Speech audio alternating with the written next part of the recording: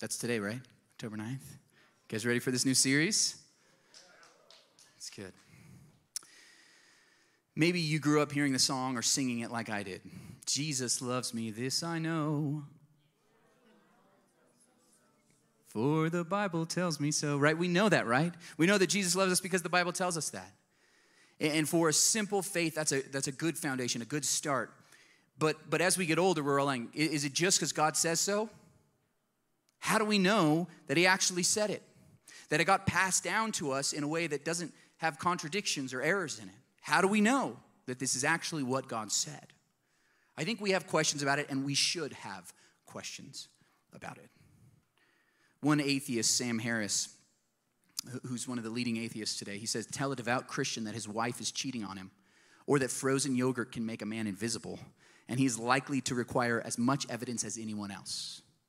But tell him that the book he keeps by his bed was written by an invisible deity who will punish him with the fire of eternity if he fails to accept its every incredible claim about the universe, and he seems to require no evidence whatsoever.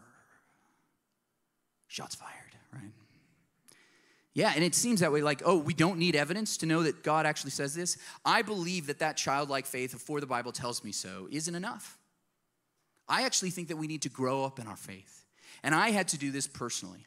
I remember in high school there was a best-selling book that came out called The Da Vinci Code by Dan Brown. And I read it, I devoured this book, and it made me question a lot about where we got the Bible. Some of you read the book, some of you watched the movie, and you remember it because Tom Hanks had great hair in it. Remember that? Do you remember that mullet thing? It's bad. But you saw that movie, and maybe that made you start to question the Bible. Some of you have these questions that you're afraid of, like, oh no, because the first time you hear those, it's almost like breaking down your faith, like, oh no. Like deconstructing, oh no. But I think we need to, in a sense, deconstruct that childlike faith so we can build it on something more mature, because there is evidence. There are answers to those tough questions if we seek them out. That's what I did. I started reading like crazy and studying. This topic of where we got the Bible and how we got it is probably my favorite subject. I have studied it more than almost anything else. I love it. And that's why I think that we all need to build up our faith again on God's word, how we got it and what's real. And that's what this series is about. We're asking the tough questions. We're asking the tough questions. Is it old and outdated? We'll cover today.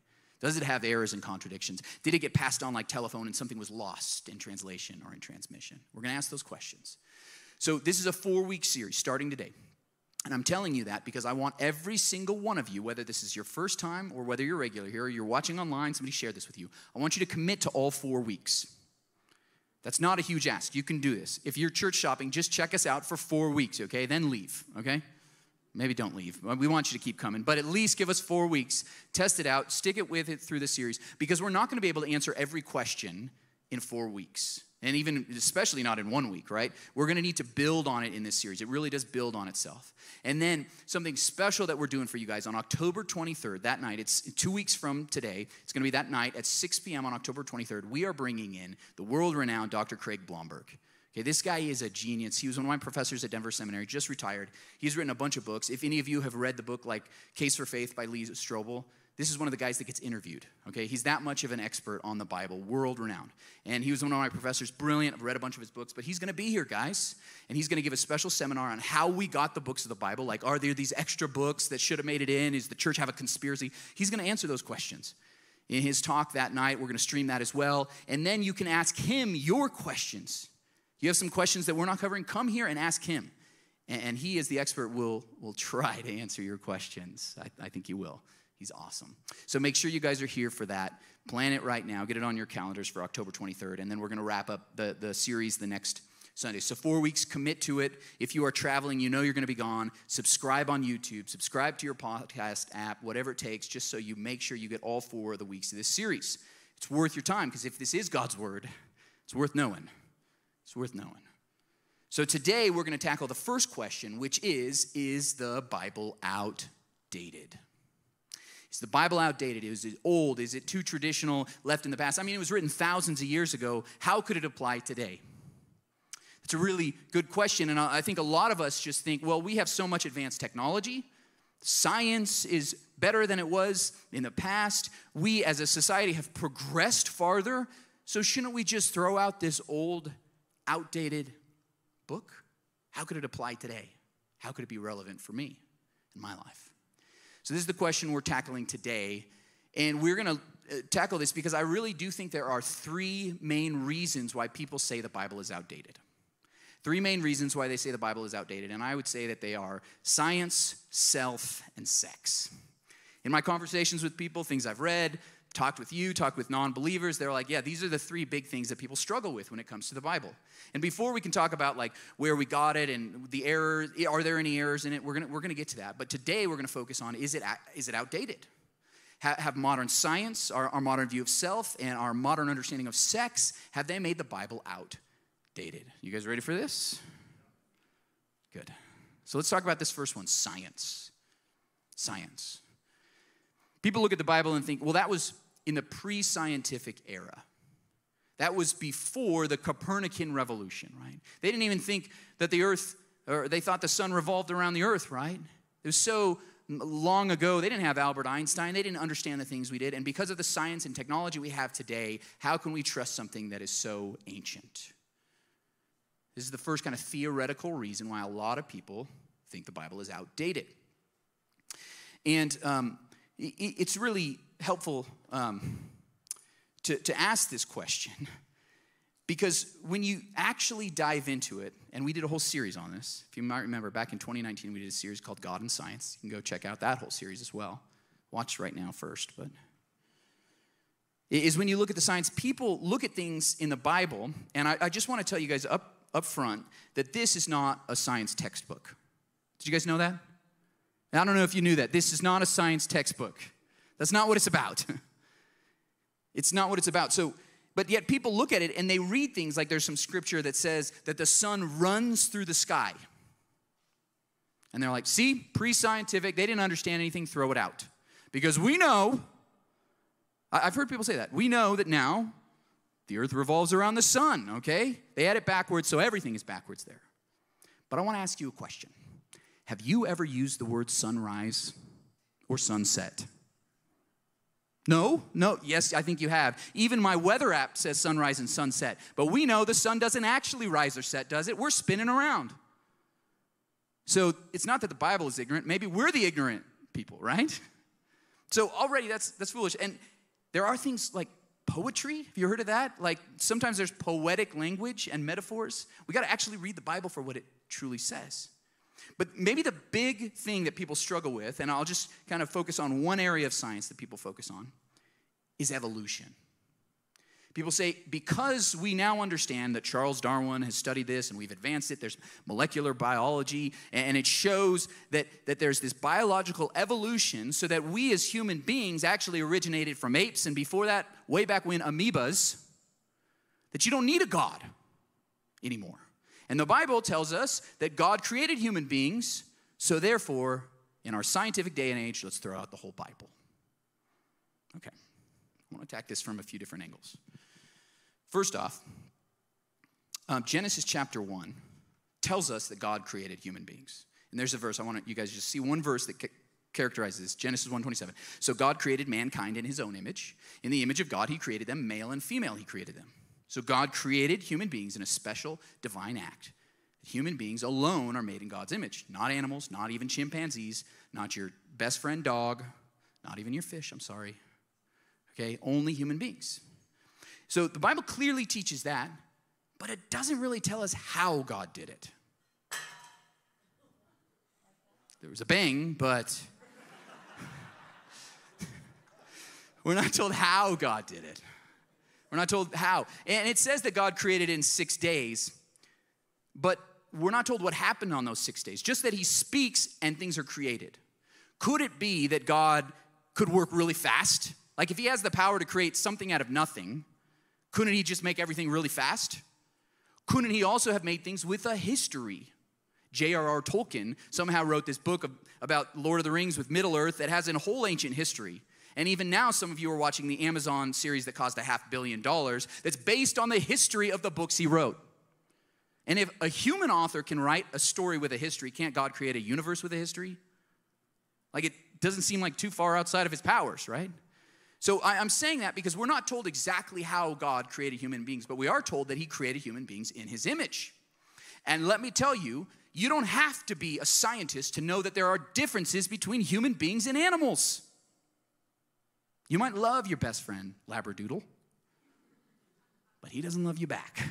Okay, I'm on it, just being honest. You might think they have emotions, but they are not as smart as human beings. We all know that human beings have a higher intelligence, that there is something different about us, a level of consciousness that no creature on the entire planet has. And science cannot explain that. The Bible actually explains it better.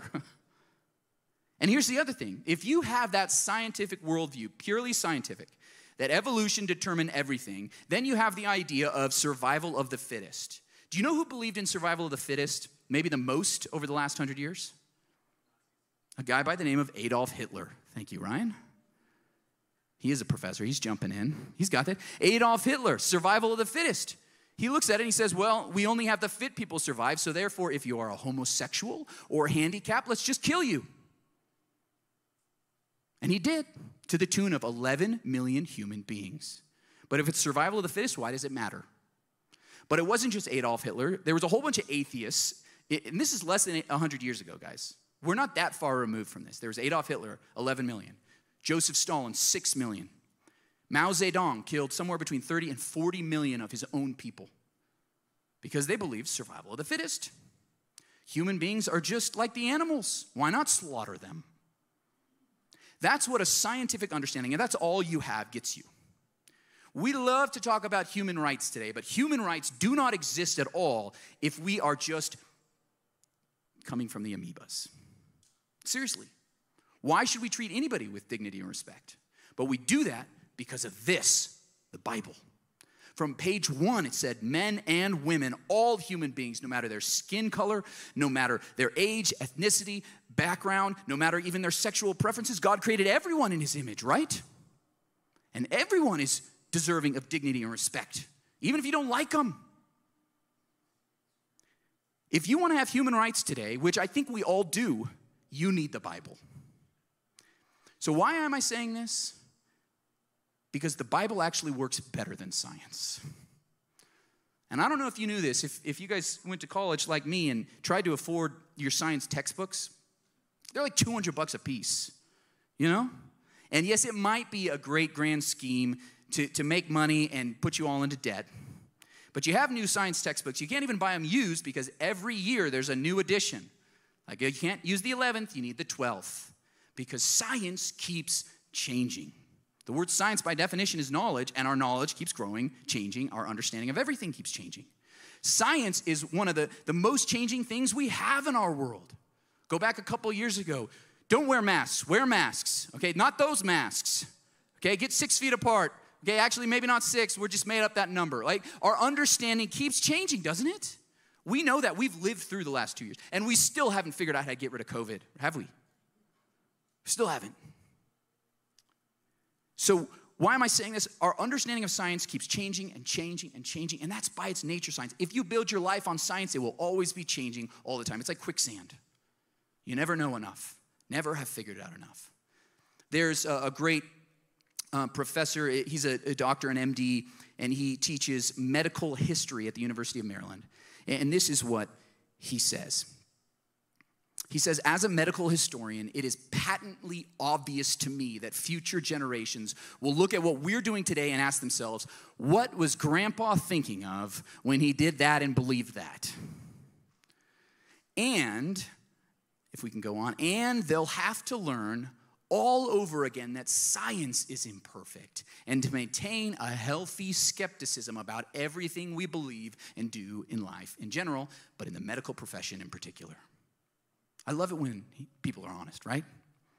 Brilliant people realize that science and medicine changes all the time. Our understanding changes all the time. We should be humble about those things, and those things are not a basis for our lives. The Bible is unchanging. It is perfect, and it is a foundation that we can rely on. God's word never stops working. God's word never stops working. So that's the first thing. We've looked at science. Science is good. And I do want to say this, science will never contradict the Bible. It won't if you understand the Bible and you understand science. It just won't. Just won't. But the science, we've seen that first. With our first area that people say the Bible's outdated. Science, not a good foundation. The Bible actually makes it. It's good. It works. It works. So the second area, let's get a little more personal. Self. I would say with the modern understanding of the self, of the person, we look at the Bible and think, I don't want somebody else telling me what to do. We want to determine for ourselves what is right. It's following yourself, following your heart. We sing songs about this. Listen to your heart, right? You think Sam will let me in the band with that? Yeah? Listen to my heart. Go with what you feel is right. Go with your gut, right? Your instinct. You just know what's right. This is what we say. Yourself determines what's right and the path you should take. But man, myself gets it wrong all the time. Maybe you too? Have you ever been wrong about something? I know that my heart tells me when I get on the scale in the morning that I need to lose some weight, right? That's what I feel. Yet as soon as I see that donut, I feel something different, right? And it's not just with donuts, it's with jobs, right? Have you ever tried a job and be like, I thought this was the thing I want to do, this career, that's not it. Have you ever tried a person? Oh, this is the person, they're the one. No, they're not. Yes, we've all done that, right? We've all made decisions that we regret. Every single one of us should look back at like a decade later, look at ourselves a decade later and we're like, what was she thinking, right? How could they think that way? How could they believe that and do that kind of thing? If you just look at yourself 10 years from now, we all know that our self gets it wrong. So if yourself is the highest and greatest good, man, it's going to lead to a bad life, a bankrupt life, a lot of broken relationships because of this. I just felt like she was the one. Well, you already had a one, right? That's what leads to brokenness when you follow your heart. It doesn't really work out when you follow the modern view of the self. But let's see what the Bible says about yourself. It says in Jeremiah 17:9, the heart is deceitful above all things and beyond cure. Who can understand it? This is what the scriptures tell us. That your heart, man, it changes one day to the next within one day, doesn't it? This is right, this is wrong. I don't even know. Feels right in the moment. Oh, that was a bad decision, right? This is what our hearts do. And they're deceitful. They even deceive us. Oh, yeah, we'll lie to ourselves. You made a great decision. Just go with it. And no, it ruined your life. And sometimes we were so arrogant, we try to defend what we did. Let's just be honest. The Bible gets it right here when we're talking about the self. That maybe when Jesus tells us to deny ourselves and pick up our cross and follow him, it's a better way, a better life. That we need to understand our heart is deceitful and we need God to change our hearts. And we need him to guide us because we have no clue what we're doing in the moment. We need his way, which is always right. So we've already seen with point number 1, science, well, God's word works better. When it comes to self, God's word works better. And let's get even more personal. You guys ready? Sex. Let's talk about sex. I'm not going to sing that one.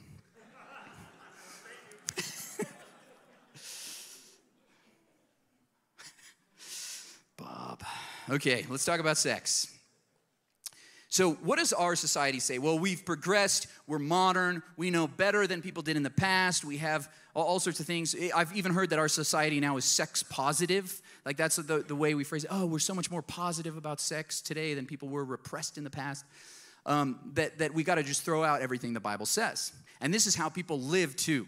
This is how people live too. And I could talk about 100 different avenues with sexuality, and we could be here for an entire series, but I'm just going to focus on one today. Maybe in the future we'll do a whole series on sex or whatever, but for today we're going to focus on one thing, and it's one thing that I know that most people in our society believe now, and it's having sex before you're married. And I say this, you look at the statistics, that 80% of people today sleep with someone before they're married. 80%. So most people, even if they would say, oh yeah, no, I don't believe in that, they still do it, right? So I'm just saying this. Let's just poke that one that most people in our society think is right. But what the Bible actually says is that you're supposed to wait for marriage. In Genesis 2:24, you read things like God creating marriage at the very beginning. He says, that is why a man leaves his father and mother and is united to his wife, and they become one flesh. In Hebrews 13:4, it says, marriage should be honored by all, and the marriage bed kept pure, for God will judge the adulterer and all the sexually immoral. Pretty clear stuff. Pretty clear stuff. But the Bible makes it clear if you read through the totality of it, is that sex is God created for marriage between one man and one woman. And I think the thing is that most people aren't sex positive enough because God created this beautiful, powerful thing that you're not just supposed to have with anybody. It's supposed to be reserved for a covenant, a committed relationship for a lifetime because it's so powerful and so good. And what's interesting is that statistics show us that when you actually wait till marriage, it makes marriage and life better. Okay, this is not just me. This is what all the psychologists, social scientists have observed. That when you wait till marriage, it means that when you do get married, you'll have better sex and more sex. You'll be more satisfied, and you'll have a greater and deeper emotional connection with your spouse. It says, the statistics tell us that should you wait till you get married, it makes it so that let me put it in the other way. That if you live together before you're married, then you're more likely to break up before you get married. You're more likely, 5 times more likely to have an affair, one or either you or your partner, and you're much more likely to get divorced when you do get married. That's what the statistics tell us. There's this partial truth going around that Christians divorce at the same rate as non-Christians. About half the time, 50% of the time. And just if you look at real quick, it looks like that's true. But if you compare Christians who wait till marriage to those who don't divorce at about a rate of, or they will stay together for a rate of about 49%. Right? The national average, right? But if you wait till marriage, it's actually a 79% chance that you will stay together for a lifetime. Almost 4 out of 5 if you do it God's way. It's almost like what God says works. It does. It does. So the logic that our world tells you today is that you should take it for a test drive. But your future spouse is not a Honda Civic. Okay? I'm serious. You shouldn't be test driving sex because sex is actually the easier thing to figure out. Okay? You worried, are you compatible? You can figure it out, okay? I promise. I promise. What the other thing people say is like, well, what if they have bad habits? I want to live together and find out. Your spouse will have bad habits that are gross, that you don't like, and so will you, okay? You're going to have to figure that out either way. But when you wait, and what you should do is not test drive sex, you should test drive commitment. That's what you really need to know. Will this person be committed to me? Do they have the character that it takes so that we'll be committed to each other for a lifetime, in sickness and in health till death do us part? And what is one of the greatest tests of commitment?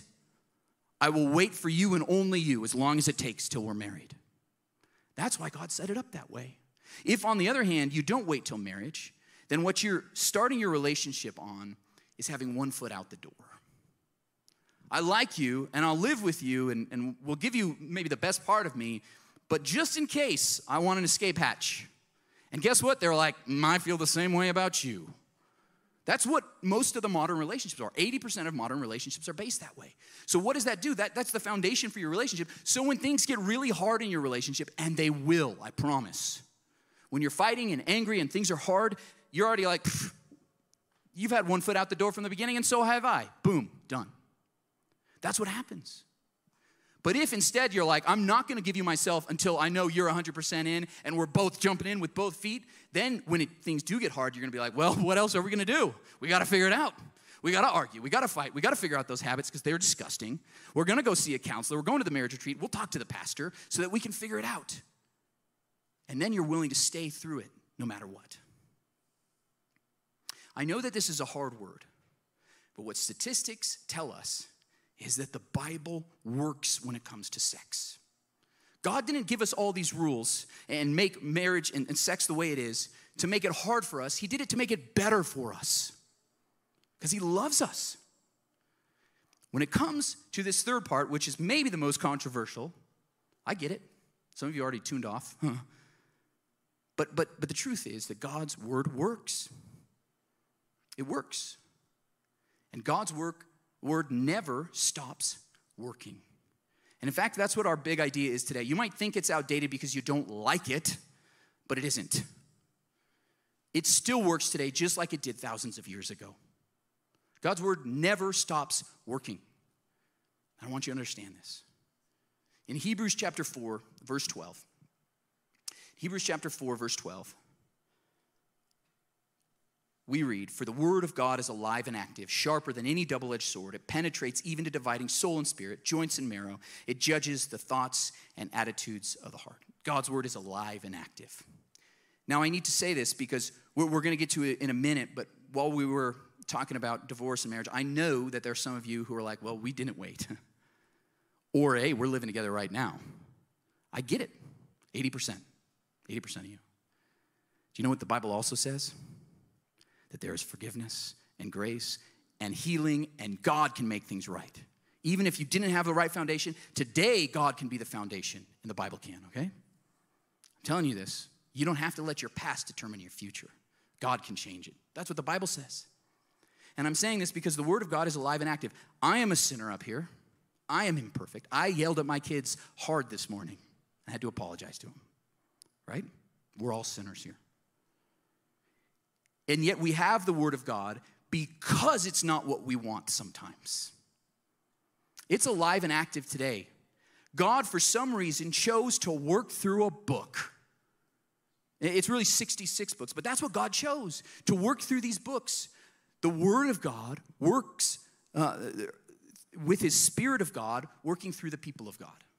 That's how he does it. That phrase says it's alive and active. The word active is the Greek word energos, from which we get the English word energy. There's an energy, there's a power, there's something that happens that's effective as we read the word of God. That's why we read it and we get convicted of things. We read it and it tells us to do something different than what our self tells us. And that's why we need it. Because it's alive and active. It's not outdated, old, and dead. It's alive and active. Look at the next metaphor that this verse uses. It says that the word of God is sharper than any double-edged sword. Sharper than any double-edged sword. I was just thinking about this week, so I reached out to Bobby. You guys know Bobby Brunswick. I was like, hey, any chance you have a sword? I know it's a long shot, and he's like, I got a sword. Isn't that just like Bobby? I mean, so here's a sword. Okay? This is a double-edged sword. This is probably a little bit longer than the swords that this passage is talking about. Those ones were maybe a little shorter, but they were swords that everybody had, okay? Even when Jesus got arrested, Peter had a sword at his side. The disciples carried swords. The Roman centurions, who were everywhere in the ancient world, had swords. You saw them all the time. And the centurions had it because a sword is for hand-to-hand combat, right? If somebody's distant, you can use a javelin, okay? But it doesn't say the word of God is a javelin. It doesn't say the word of God is a catapult. It's like, shoot him over there. It says the word of God is a double-edged sword, sharper than it. Because you use that for hand-to-hand combat. It's when you're close. You're right up against it, right? And that's what God's word can do for us. It is like that. And you're like, whoa. Because sometimes we're like, parry here, block that. I don't want the word of God coming into my life right now. But that's what it does. It's sharper than any double-edged sword. For hand-to-hand combat. It's getting in there, fighting you sometimes. That's what God does. That's what God does through his word. But as I was thinking about it, I was like, well, it doesn't say it's as sharp as a double-edged sword. What does it say? Sharper. And I was like, what's sharper than a double-edged sword?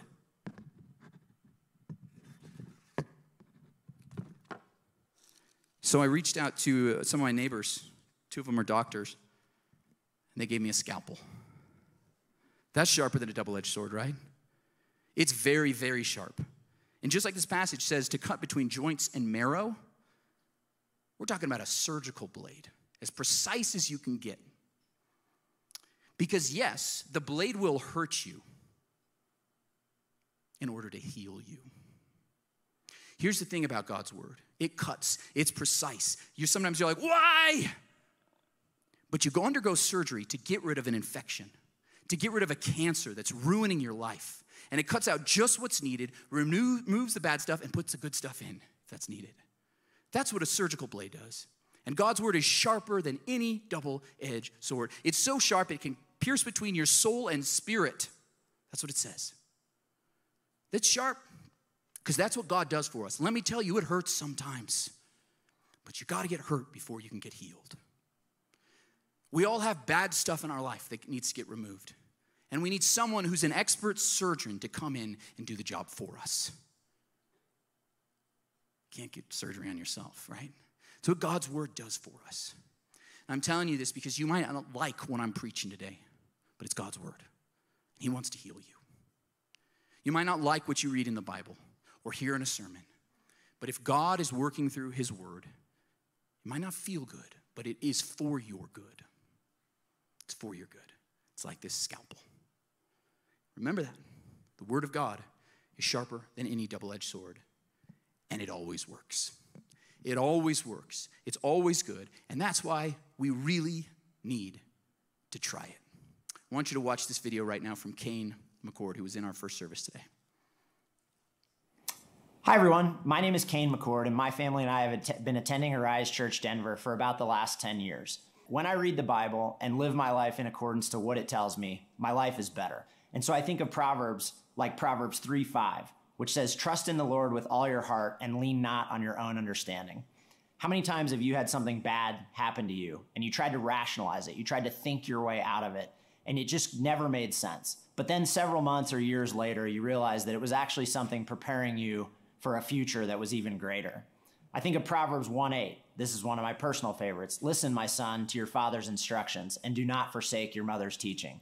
I like this one because I have 3 daughters, and I'm often telling them to bring a jacket or a hoodie to the soccer field. And when they're inevitably over there shivering without that jacket or hoodie, I just look at them and go, "You see, Dad knew." And it's not just the Proverbs. I think about one that's really relevant for me personally, which is Ecclesiastes 5. "Whoever loves money never has enough, and whoever loves wealth is never satisfied with their income." I don't know about you, but how many of you have friends or colleagues that are very successful that have ever once told you, "You know the one problem I have in my life? My job pays me too much money," or "I have more money than I know what to do with"? Of course not. We continue to chase, we continue to seek it, thinking that it will bring us happiness. Why do I mention these Proverbs and Ecclesiastes? Because for me, it shows me that the Bible's true, that I can trust it, that in the modern day 2022, when I do more things that the Bible tells me, my life gets better. And I'll leave you with this. Run the experiment for yourself. Don't take mine or Matt or anyone else's word for it. Read the Proverbs and do what they say, and then ask yourself, did my life get better or did it get worse?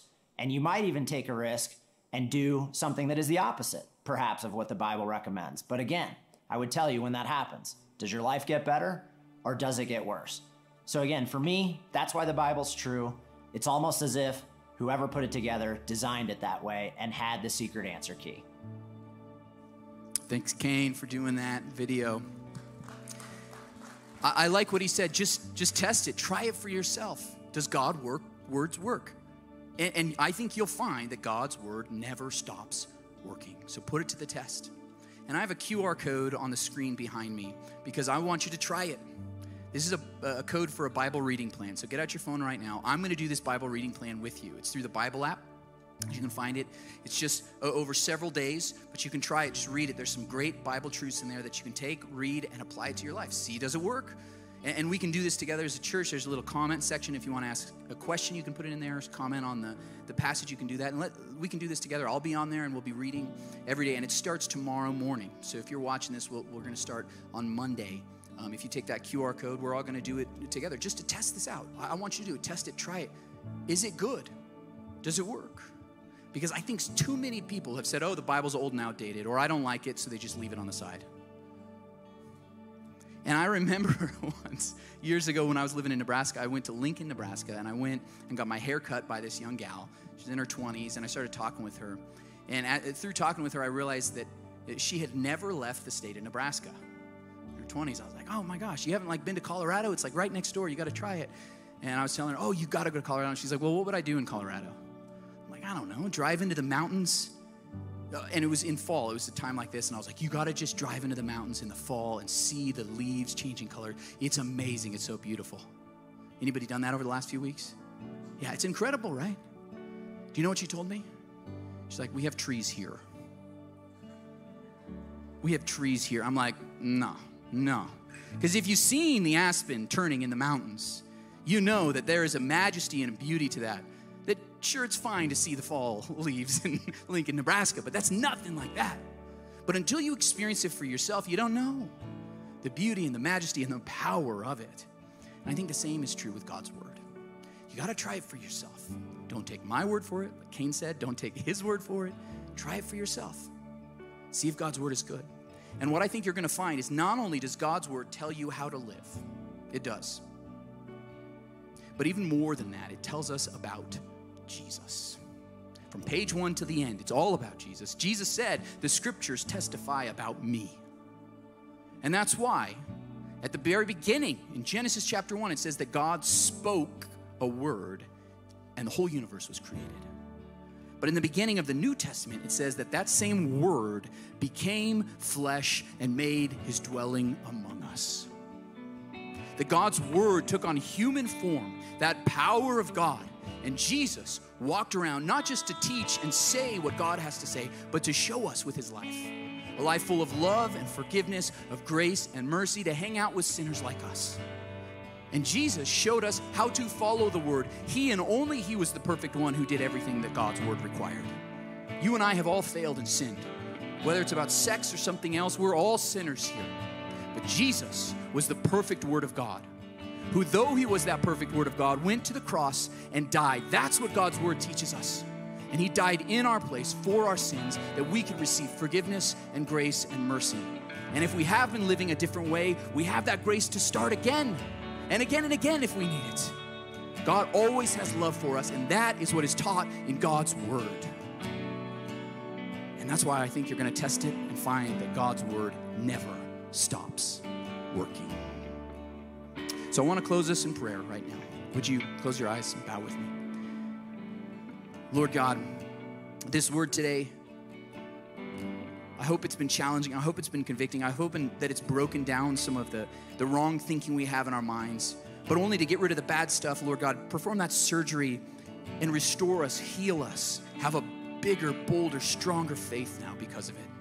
And I pray for those right now who have been convicted by the word of God, Lord God, that they would be convicted, that they would repent and turn to you, but that in that turning they would find grace and mercy and forgiveness unlike ever before. Because your son Jesus, the word of God, loves us and sees the woman caught in the middle of adultery and says, your sins are forgiven. Jesus loves us in our sin. We thank you for that message, God. Help us to go out walking in it, believing it, trusting it, taking you at your word. Now, with eyes closed still, I want to tell you that if you're here and you're not a follower of Jesus, or you've been convicted and you know that it's time to come back to him, that the word of God tells us that everyone who calls on the name of the Lord will be saved. So it's time to open up your mouth with your words to declare Jesus is Lord and receive that gift of forgiveness today. So I want to give you the opportunity to say a simple prayer and receive that gift of forgiveness and declare Jesus as your Lord and Savior today. So if you're already a follower of Jesus, say this prayer out loud to give courage to somebody who needs to pray it for the first time. So please now repeat after me. Dear God, I'm a sinner. I need a Savior. Save me. Forgive me. In faith, I declare, Jesus is Lord. I receive your gift of eternal life. I receive your Spirit. Help me to follow you and your word, even when things get hard. Now, with eyes closed, if you said that prayer for the first time, if Jesus today now is your Lord and Savior, we want to celebrate with you. So on the count of 3, would you raise your hand into the air? 1, 2, 3. Put that hand in the air so we can celebrate with you. If we see someone, praise God, praise God. Let's celebrate. Woo! Lord God, we worship you, we praise you, and we thank you for giving us your word to show us a better way to live. We want to walk not only in your way, but in your mercy today. We're going to take you at your word. Amen. Amen. Would you please stand with us right now? Now remember, if you have one of those cards for Maximize that you drop it in the white boxes on your way out, we'll start that Bible reading plan tomorrow, and let's sing together right now. If you need prayer, we'll have the prayer team available in the back as well for anything that you need prayer for. And I'll turn it back over to you guys.